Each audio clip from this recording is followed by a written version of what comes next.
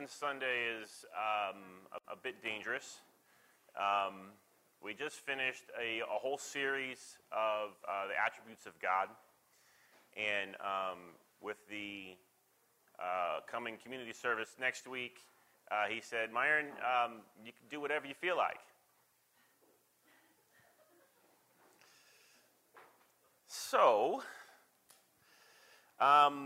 I decided to share with you a passage that I have grown to love. I love it because it's a beautiful illustration of healing and God's sovereignty. I love it because it's a realistic picture of how I respond to God. And a reminder that even though I don't respond correctly, God doesn't allow my response to dictate his. Okay? It's helped me through some difficult situations when I didn't understand what God was doing. And it speaks to the amazing power of God's amazing power to heal when all hope seems lost. So raise your hand if you understand what God is doing in every area of your life.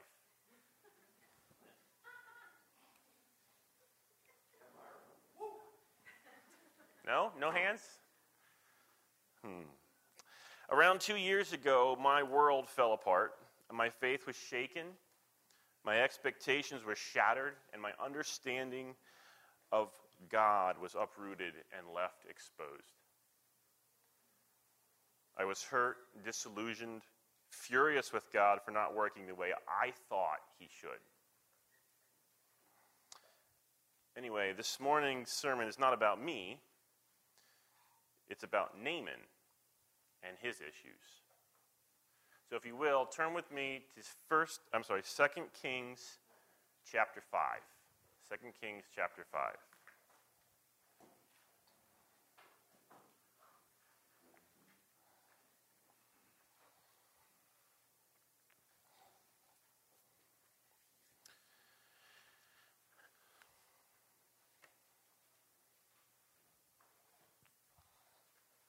2 Kings chapter 5, starting at verse 1, says, Now Naaman was commander of the army of the king of Aram. He was a great man in the sight of his master and highly regarded, because through him the Lord had given victory to Aram. He was a valiant soldier, but he had leprosy. Okay, so Naaman, we're in a section of scripture here that is talking about the life and the exploits of a prophet named Elisha.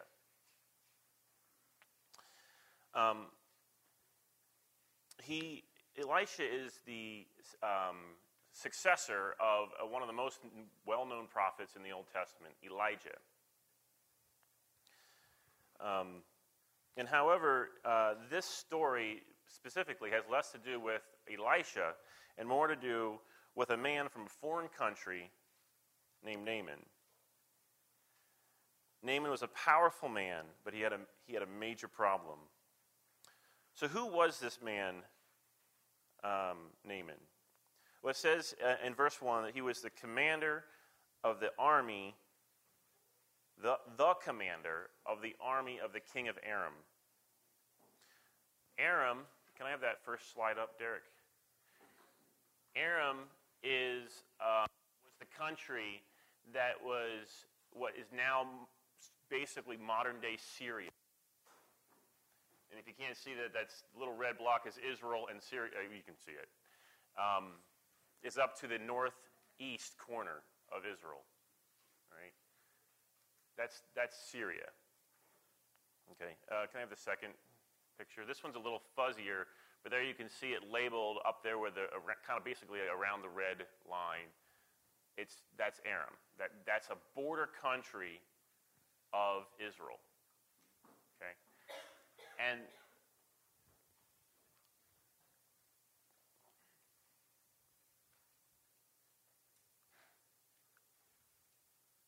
so he's not even part of the Jewish nation, right? This man is a foreigner. He's actually one of the men who would be essentially that the Israelites would have been fighting against potentially. But at this time in history, there is a relative peace between the two nations. Okay, so there's relative peace. It's not all out, but relative peace, and the two countries are basically coexisting together. Two nations. We aren't given a lot of information about the kind of man Naaman was, but I feel like we can glean some from the attitude of his servants toward him. He's a good man, dedicated to his king, his family, his home, and all those he had under him. He is outside of God's chosen people who lacked the knowledge of God, but nevertheless, God was active in his life. There are two reasons that I come to that conclusion. One, it says it in the text. It says, through him, the Lord, Jehovah God, had given victory to Aram through Naaman. Okay? The other reason is the attitude of his wife's servant girl, and we'll get to that in a minute.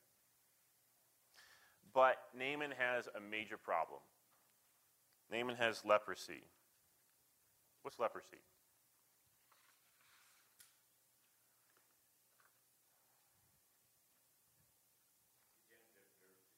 Okay, yep, as a degenerative nerve disease. What does that mean, Bob? I'm not exactly sure, but it affects the ability to feel things, and actually starts to break down the skin, and you end up injuring yourself because you can't feel.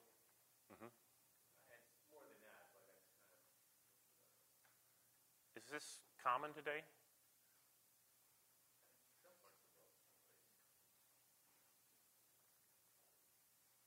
So leprosy is actually still around today.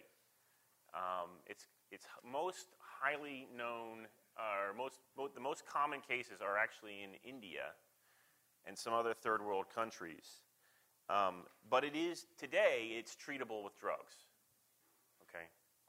I took a really long, very cumbersome definition of it from somewhere, Wikipedia or something like that, and condensed it. So let me just read this to you. Leprosy is a long-term bacterial infection. So it's a bacterial infection, okay? Initially, the infections can go without symptoms for 5 to 20 years.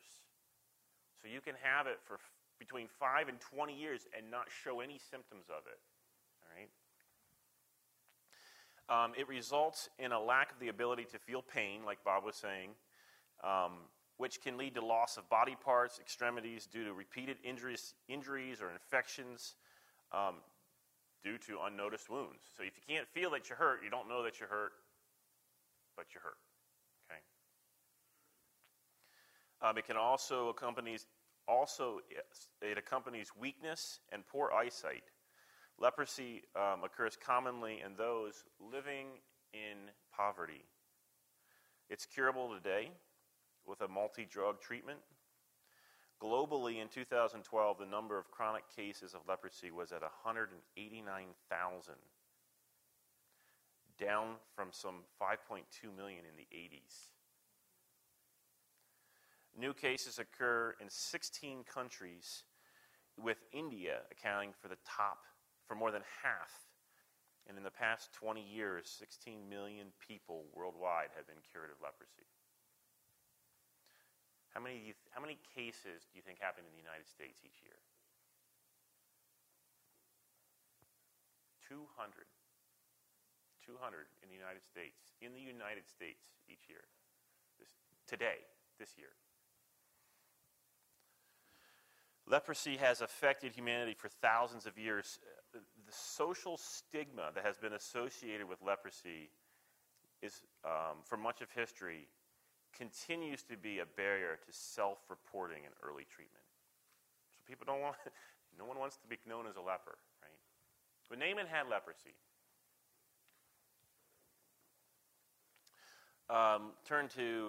Let's look at verses 2 and 3.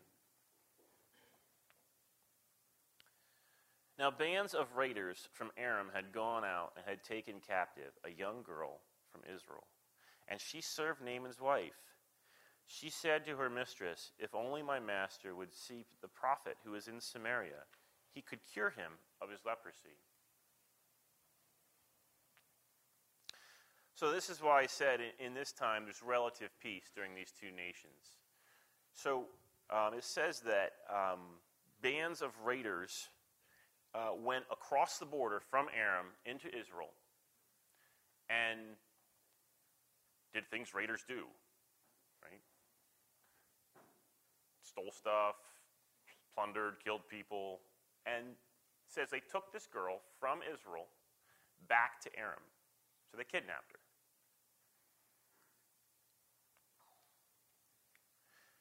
It's hard to police and protect those who live out in the boondocks, right? So Israel can't control all of the border countries and all of the areas around their border, and so therefore they're open to something like this happening.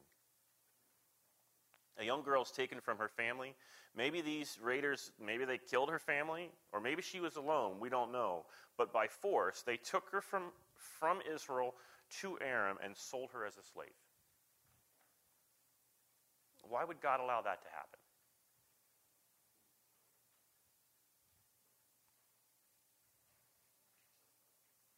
Any ideas?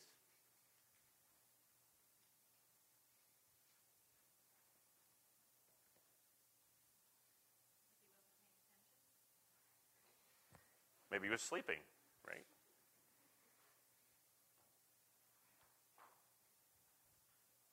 Yeah, I don't know. I don't know why God would allow that to happen. But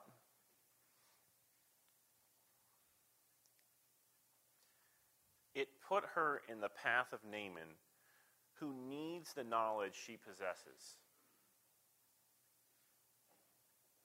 about a prophet in Samaria who can heal him. Why not just send someone to tell Naaman and not allow this girl to be sold into bondage? It doesn't make any sense to me, right? Who here understands everything God is doing in their life?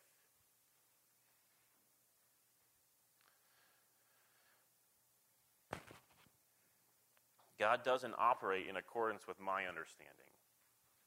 His actions and his ways are not subject to my limited understanding. Isaiah 55, 8 and 9 says, "For my thoughts are not your thoughts, neither are your ways my ways, declares the Lord. As the heavens are higher than the earth, so are my ways higher than your ways, and my thoughts than your thoughts." For whatever reason, this is the method by which God chooses to bring healing to Naaman. I want you to notice the attitude of the servant girl. Even though she is in a place she did not choose and is in bondage by the actions of others, she notices pain and suffering outside of herself. She knows she has information that is needed and chooses to share it with Naaman.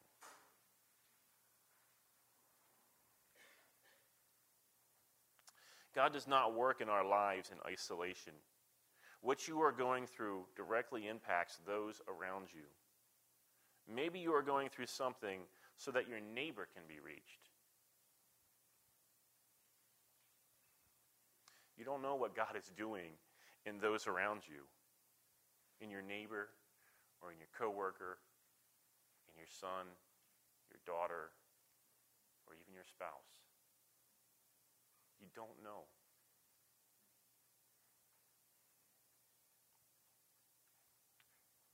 Also, I want you to think about this faith of this servant girl. What do you think might happen to her if her master, on her suggestion, goes to Samaria and doesn't find healing? It's a huge statement of faith. Samaria is approximately 70 miles. I think it's down there, right about where that circle is. It's possibly up a little farther. I don't think it's in this map. No. It's approximately 70 miles as a crow flies, okay? And Naaman most likely lives in Damascus, okay? Damascus would be the capital city of Aram, and I think it's still present city today in Syria, all right? How long do you think it would take, how long, I thought to myself, how long would it take me to drive from Damascus to Samaria? So I did what Naaman probably did. I got on Google, and I typed in Damascus to Syria, or Samaria. And it's a 7-hour trip, okay? It's a 7-hour trip by car on today's roads, but it takes 211 miles to get there. 211 miles. You can't go from Damascus to Samaria. You've got to go down, halfway down through Israel, down around the bottom side, and come back up for whatever reason. I'm not a Middle East guy. And there's numerous border crossings to go through to get there.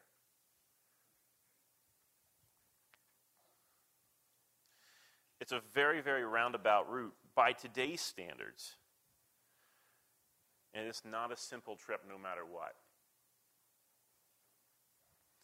In Naaman's time, this trip was loaded with difficulty and danger, and it required a significant time investment as well as politically and financially in order to do it.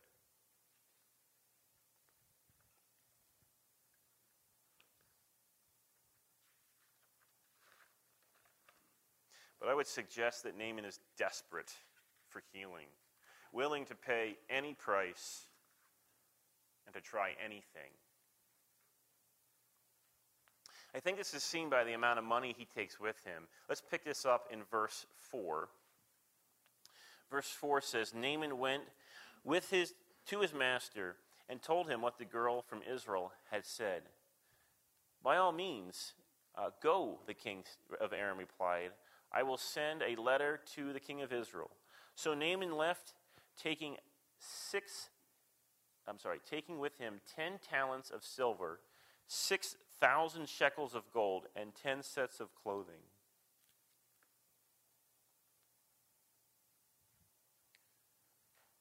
A talent of silver is about 75 pounds. Okay, so he took 750 pounds of silver with him.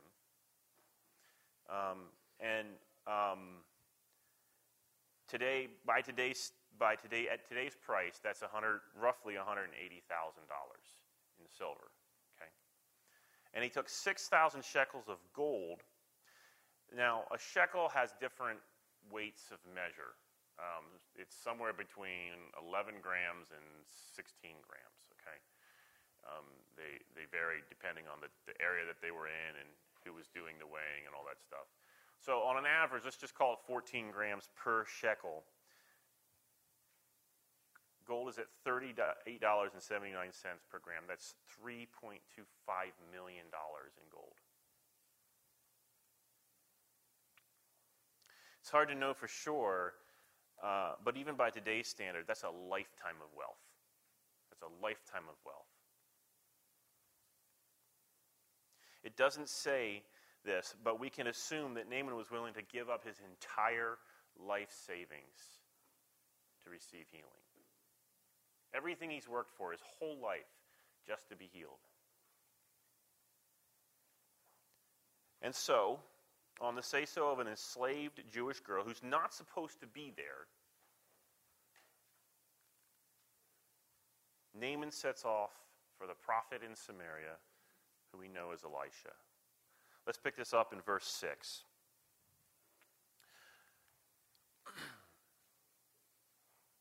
So verse 6 says, the letter that he took with him, that he took to the king of Israel read, with this letter I am sending my servant Naaman to you, so that you can cure him of his leprosy. How would you like to receive that letter? I'm sending you this guy to cure of an incurable disease. So here he is. But worse than that, he is a high-ranking political official of a bordering nation that they're on shaky terms with. The king of Israel, who understandably is a little bit taken aback, says in verse 7, as soon as the king of Israel read the letter, he tore his robes and said, "Am I God? Can I kill and bring back to life? Why does this fellow send someone to me to be cured of his leprosy? See how he is trying to pick a quarrel with me? Am I God? Do I hold the power of life and death in my hands? Do you realize that we serve a God, the one who holds the power of life and death in his hands? He has all the power needed to handle the situation you are facing. If he controls life and death, then he controls your situation. Maybe he is bringing you to a place where you can't control it anymore. Maybe this morning, he wants you to know that he is in control. Which means you are out of control.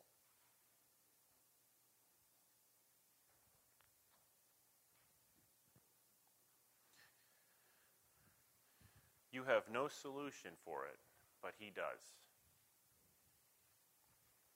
And this is where the king of Israel is at right now. He's got no solution to this problem.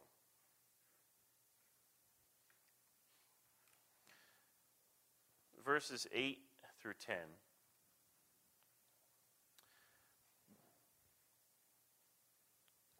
When Elisha, the man of God, heard that the king of Israel had torn his robes, he sent this message, "Why have you torn your robes?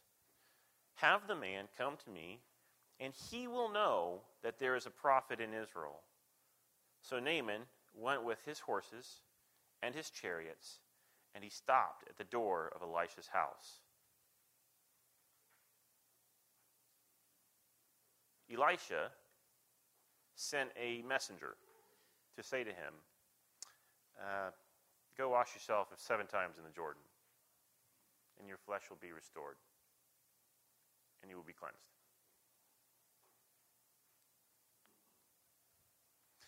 No consideration whatsoever is given to Naaman, to his position, to his power, to his wealth, to who he is. God's servant simply relays to Naaman that what God wants him to do through a messenger. Doesn't even go himself. Through a messenger. Go wash yourself. Can I have that third slide up, Derek? That's a picture of the Jordan River.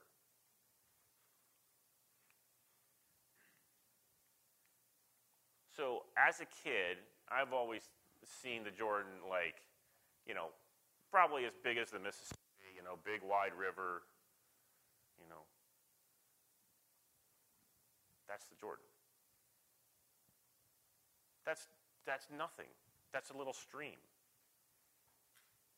Go wash yourself in that river, in that muddy water, and you'll be cleansed.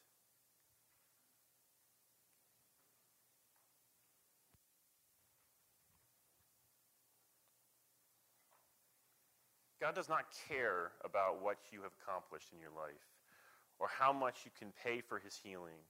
He cares about your obedience to his word. Your obedience to his word. He doesn't care about your intentions or your expectations. Are you willing to obey?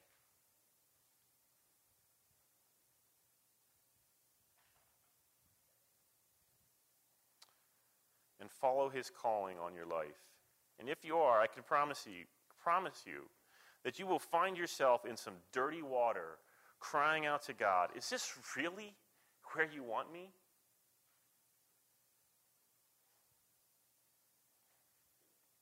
It is the dirty water and the obedience to the word of God that brings healing in your life.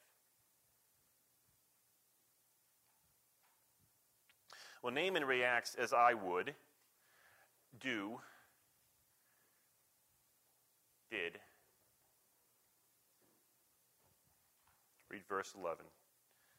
Verse 11 says, "But Naaman went away angry and said, I thought that he would surely come out to me and stand and call on the name of the Lord his God and wave his hand over the spot and cure me of my leprosy. Are not Abana and Pharpar, the rivers of Damascus, better than these waters?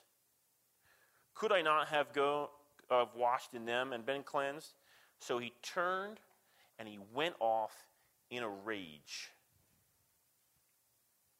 Naaman has this healing all planned out. And he says as much in the text. You're going to come out, you're going to wave your hand over the spot, right? You're going to call on the name of your God, and you're going to heal me. And that's not what happens. He's got it all planned out. And since it didn't happen his way, I'm out of here.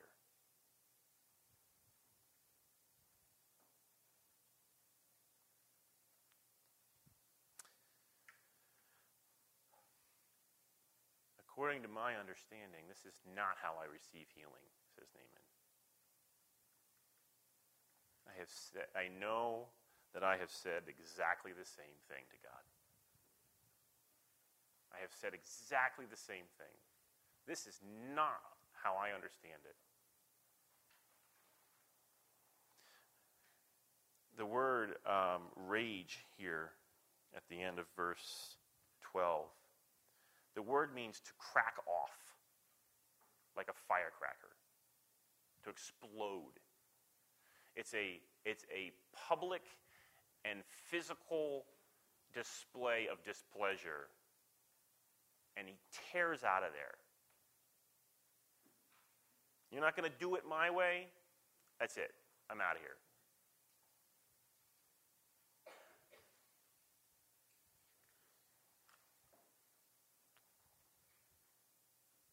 He is furious about how he's been treated and what he's gone through. Have you ever been furious with God? I know I have. I have been so angry with God. This is not how it's supposed to be. And I've said as much.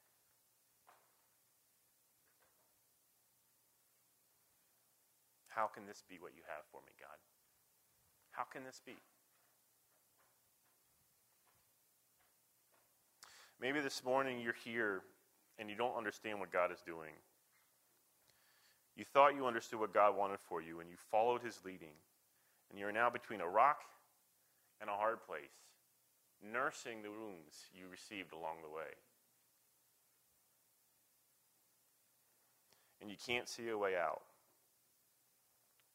Naaman was done with God, but God was not done with Naaman. And the same goes for you and me. When we are done, God is good. He provides a way.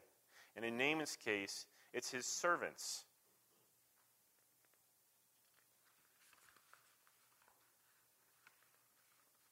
It's his servants again that bring him back to a place of healing. Verses 13 and 14 read,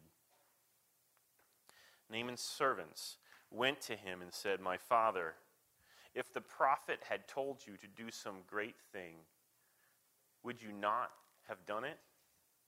How much more when he tells you, wash and be cleansed?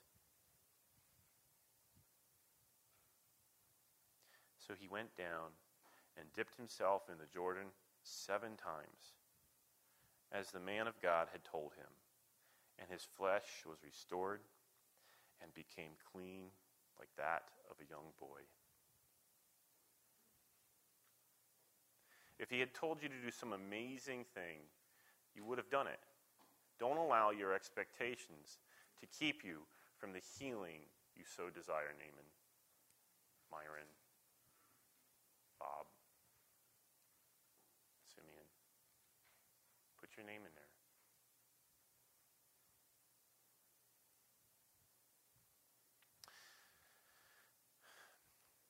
Many times we have to go through what we don't understand to attain what we could not get on our own.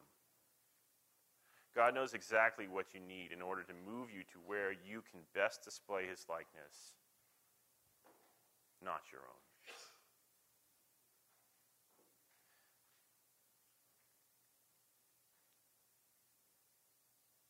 Notice also that the healing was not good enough. Okay, God doesn't do things good enough.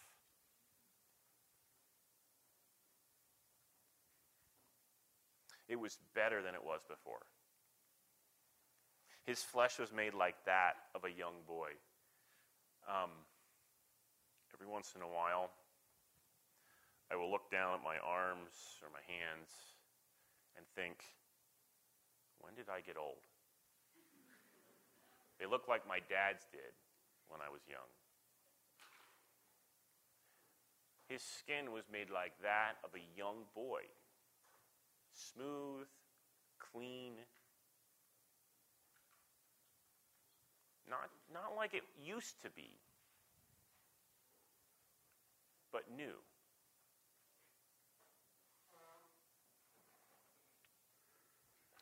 God is not going to heal you so that you can be just like you were before.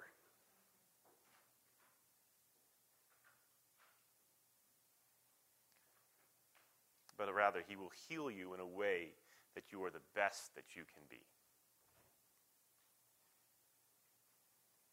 I am not who I was 3 years ago. I would not have chosen to go through what I went through. And I would not go back to the way it was. Finally, let's look here at verse 15 at Naaman's response. Verse 15 here says, Then Naaman and all of his attendants went back to the man of God. And he stood before him and he said, Now I know that there is no God in all the world except in Israel. Now I know there is no God. Naaman acknowledges the true God. His journey and his healing are now complete. So what about you today? Where are you at?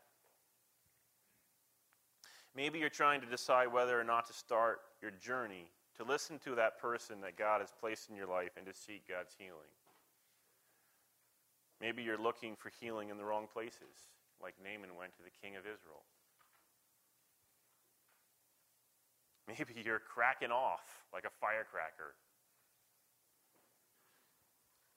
because it's not going according to your plan. And maybe you're listening to those who are speaking truth into your life, and you're about to receive the healing that you desperately need.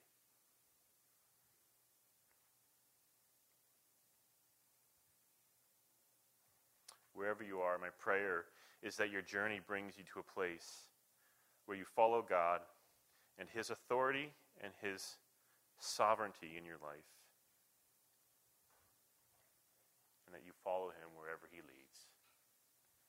Let's pray. Father, we thank you this morning for the story of Naaman, how true and real his response is. For it is exactly how I respond.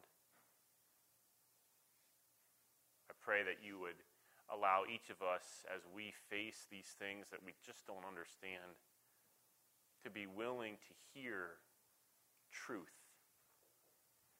from those around us.